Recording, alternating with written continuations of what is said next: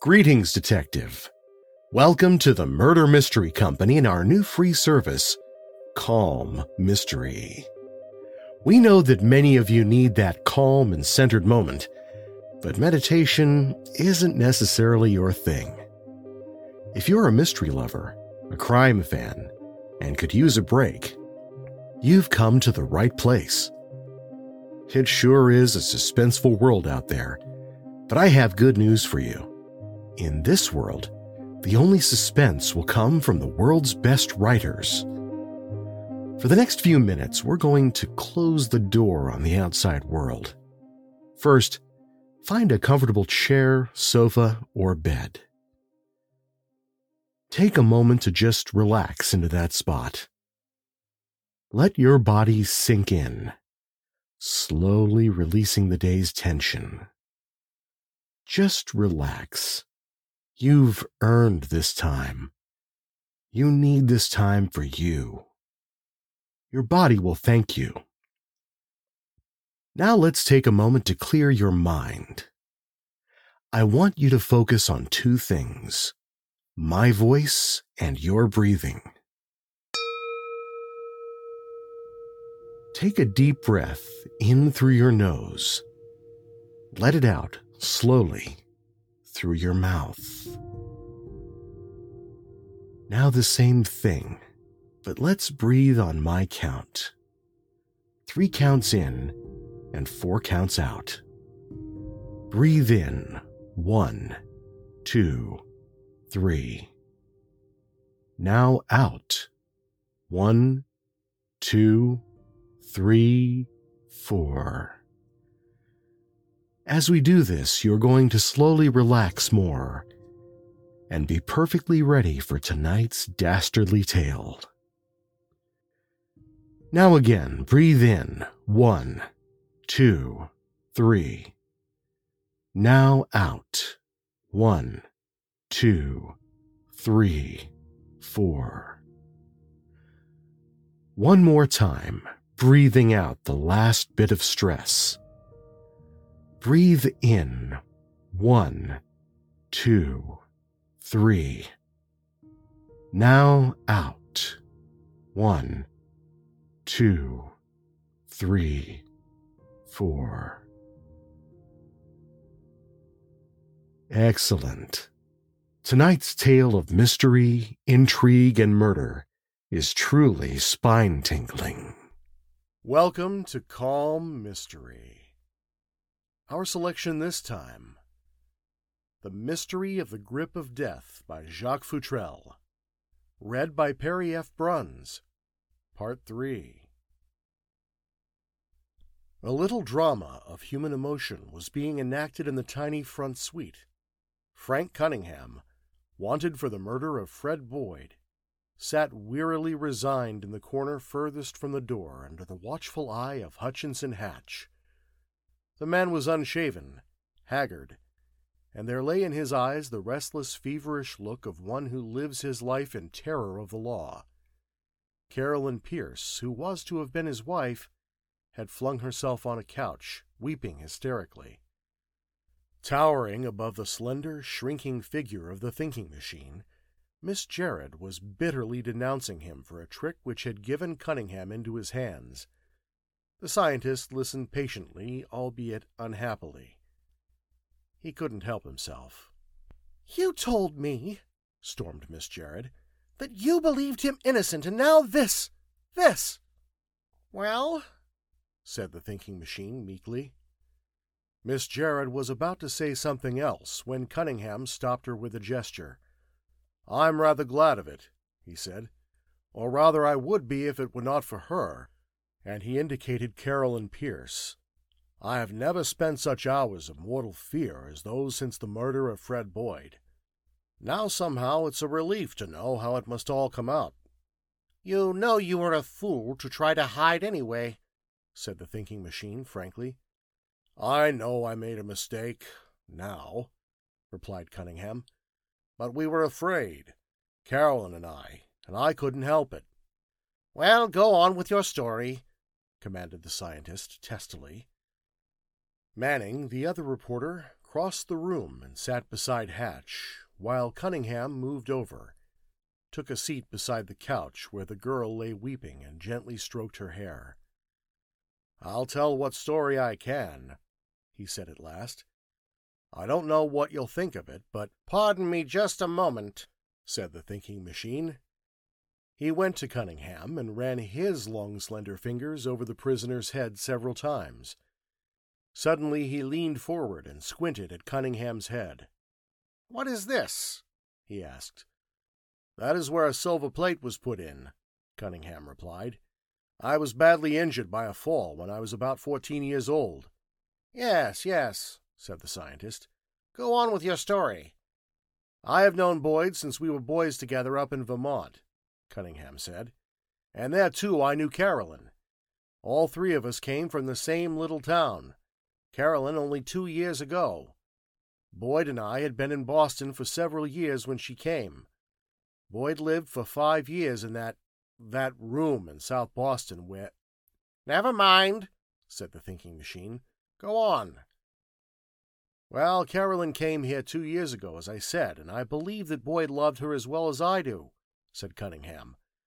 "But she promised to be my wife, and we were to be married next Wednesday." "But the night Boyd was killed," interrupted the thinking machine impatiently. "Come down to that." "I went down to Boyd's room that night at a few minutes after 8 o'clock. We sat for an hour or more and talked of our work, our plans, and various things as we played cards. Pinochle it was. Neither of us was particularly interested in the game. Boyd didn't know of my coming marriage to Carolyn, and finally I happened to mention her name. I also showed him the wedding ring I had bought that day for her. He looked at it and asked me what I intended to do with it. I then told him that Carolyn and I were to be married. He was surprised. I think any man in his position would have been surprised, because I think it was his intention to ask her to marry him. Well, at any rate, he grew angry about it, and I tried to placate him. I guess he was pretty hard hit, worse than I thought. For several times between the deals he picked up the ring and looked at it, then he'd put it down each time on his side of the table. After a while he threw down his hand with the remark that he didn't care to play. "Now look here, Fred," I said. "I didn't think of the thing hitting you so hard." He replied something about it not being fair to him, though just what he meant I didn't know. Then word led to word, until finally I was in a fury at a careless reference he made to Carolyn, a thing he would never have thought of doing in his proper senses, and demanded an apology. He grew ugly and said still more, and then somehow, I don't know quite what happened. I know that I had an insane desire to take hold of him, but— Cunningham paused and gently stroked the hand of the girl. "And then?" asked the thinking machine. "You know this hurt on my head was more serious than you may imagine," said Cunningham. "There are times, in moments of anger particularly, when things are not clear to me. I lose myself. I don't know what to do. A surgeon once explained to me why it was, but I don't remember." "I understand," said the thinking machine. "Go on." "Well, from the moment the quarrel became really serious, I would not swear to anything that happened," Cunningham resumed. "I know at last I found myself in the lower hall after what seemed a long time, and I remember leaving there, slamming the door behind me. I went down the avenue and was almost home when it occurred to me that the ring was in Boyd's room. By that time, too, I was seeing things more clearly. I wanted to go back and talk to Boyd more calmly and see if both of us hadn't said things we should not have said. It was with this double purpose of seeing him and getting the ring that I started back to the tenement. Outside, I found a crowd. I wondered why and asked. One man told me Boyd had been murdered, choked to death, that the police knew who did it and were searching for him. I was terror-stricken, and after the body was taken out, I walked away. The terror was on me, and after I turned into a side street, I broke into a run. I knew myself, you see, and my own irresponsibility. Then, although it was midnight, I came straight here, aroused Carolyn and Miss Jared, and told them both what had happened so far as I knew. There seemed to be nothing else to do but hide. I did it. I remained here, as I thought, safely enough. 2 or 3 reporters came and asked questions, and once a detective was here, but Miss Jarrett answered their inquiries satisfactorily, and that seemed to be all, until now. Tomorrow, Carolyn and I were going back to Vermont." There was a long pause. Carolyn pressed the hand of the man she loved to her cheek with a gesture of infinite confidence. The thinking machine sat silent with the tips of his long, slender fingers together. "Mr. Cunningham," he said at last, "you have not told us the one vital thing. Did you or did you not kill Fred Boyd?" "I don't know," was the reply. "If I only could know." "Ah," grunted the thinking machine. "I was afraid you wouldn't know." Hutchinson Hatch and Manning, the other reporter, gazed at Cunningham thunderstruck, and from him to the thinking machine. "Don't know whether or not you killed a man?" asked Hatch incredulously. "It's perfectly possible, Mr. Hatch," said the thinking machine curtly. "I understand, Mr. Cunningham," he explained. "I suppose you would be perfectly willing to go with me now?" "No, no, no!" exclaimed Carolyn Pierce suddenly, in evident terror. "Not to the police, Miss Pierce," said the thinking machine. He paused a moment and looked at the girl curiously. Of women he knew nothing, and knew he knew nothing. "Perhaps it would assure you, Miss Pierce, if I told you I know that Mr. Cunningham did not kill Boyd." "You believe he didn't, then?" she asked eagerly. "I know he didn't," said the thinking machine tersely. 2 and 2 make 4, not sometimes, but all the time," he went on enigmatically. "If Mr. Cunningham will come with me now, we will establish beyond all doubt the cause of Boyd's death. Do you believe me?" "Yes," said the girl slowly, and she looked steadily into the squint eyes of the scientist. I have faith in you." The thinking machine coughed, slightly embarrassed, and turned to Hatch with a faint color in his cheeks. "Well, who did kill Boyd?" asked Hatch, amazed. "That's what we will now demonstrate," was the reply. "Come on." After Cunningham had himself assured the girl of his safety, the 4 men passed out into the night. It was nearly 10 o'clock, entered a cab, and were driven to the tenement in South Boston. There they passed up the 1 flight of stairs into the room where Boyd had been found, and after lighting the gas, the scientist made one quick survey of the room. "These walls are awfully thin," he commented petulantly. "If I should fire a pistol in here, I might kill someone in another room. Yes, a knife would do better. Have any of you gentlemen a knife, one with a blade that won't break easily?" "Will this do?" asked Cunningham, and he produced one. The thinking machine examined it and nodded his satisfaction.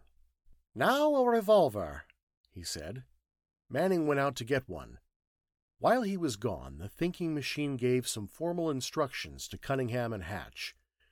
"I'm going to put out this light and remain in this room alone," he said. "I may be here 15 minutes, or I may be here till daylight. I don't know, but I want you 3 to remain quietly outside the door and listen. When I need you, I shall need you quickly. My life may be in danger, and I am not a strong man." "What is it, anyway?" asked Hatch curiously. "After a while you will hear something inside, I have no doubt," went on the scientist, paying no attention to the question. "But don't enter the room under any circumstances until I call out or you hear a struggle." "But what is it?" asked Hatch again. "I don't understand at all." "I'm going to find the murderer of Fred Boyd," said the scientist. "Please do not ask so many absurd questions. They annoy me exceedingly. I may have to kill him," he added reflectively. "Kill him?" gasped Hatch. "Who, the murderer?" He couldn't help it.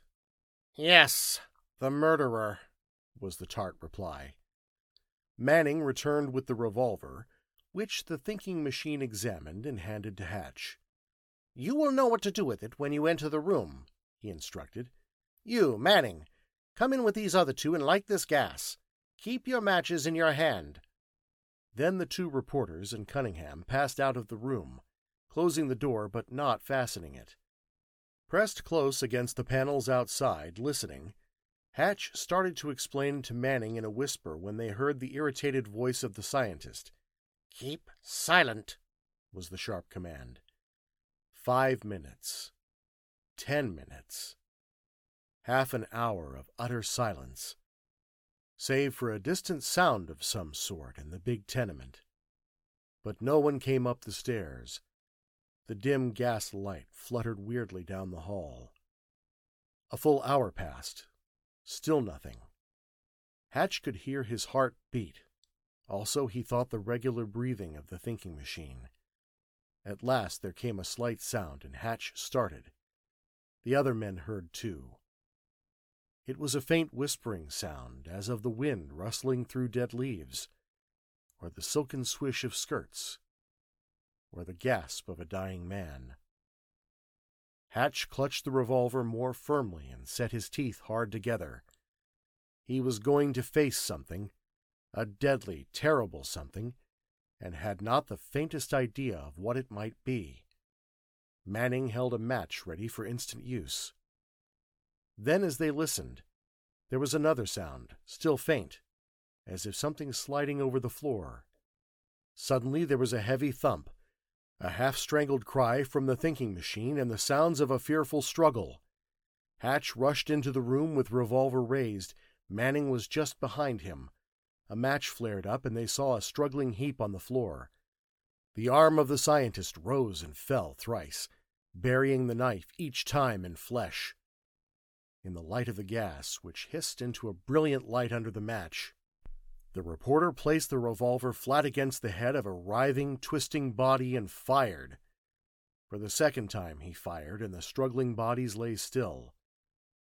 Then, for the first time, Hatch realized what had happened. A giant boa constrictor held the thinking machine in its coils and was in its death struggle, almost crushing the life out of him. It required the combined efforts of the three men to release the scientist from the deadly folds. He lay still for a moment, but finally the life came back into his frail body with a rush. He raised up from Hatch's arms and looked curiously at the snake.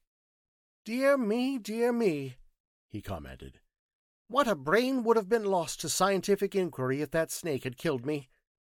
Occupants of the house, aroused by the 2 pistol shots, rushed again terror-stricken to the room, and after a while the police came and rescued the 4 men from the besieging mob of questioners. All went to the police station, and there the thinking machine, with several caustic comments on the police in general, told his story. The body of the giant reptile lay full length on the floor. "Mr. Hatch here asked for my advice in the matter," he explained to the police captain, "and I did what I could to assist him. When he explained the condition of the body and the room when it was broken open, the fact the door and both windows were fastened securely inside, it instantly occurred to me that, with suicide removed as a possibility, the thing which had killed Boyd was still in the room, or else had escaped only after the body was found. It was not unreasonable to suppose that any animal, a snake for instance, would have attempted to leave the room while a crowd of people blocked the door. In fact, it was not unreasonable to suppose that such a snake, snugly fixed in a large tumble-down building, with the infinite possibility of feeding on rats and mice, would attempt to leave the building at all. It could get water easily from a dozen places. Therefore, I presumed it was a snake, and I asked Mr. Hatch to ascertain for me first if the people in the house had ever been greatly annoyed by rodents, if they were now, and if not, when they had noticed that they were not. He reported to me that they had been annoyed up to a fortnight preceding the crime, but since they had not noticed. Of course, a boa constrictor can live on rodents.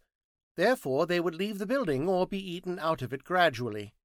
A fortnight since they missed the rodents. That meant that the snake must have been in the building at least that long. All these conclusions I reached before I personally went over the scene.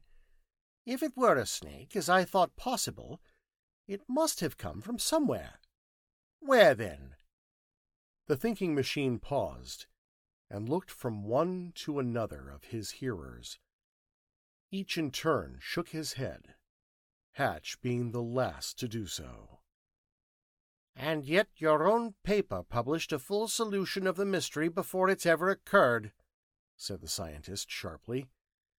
Looking from the back window of the room there, perfectly visible with 3 banked rings plainly where a circus had been. Possibly the snake escaped from that circus and crept into the house.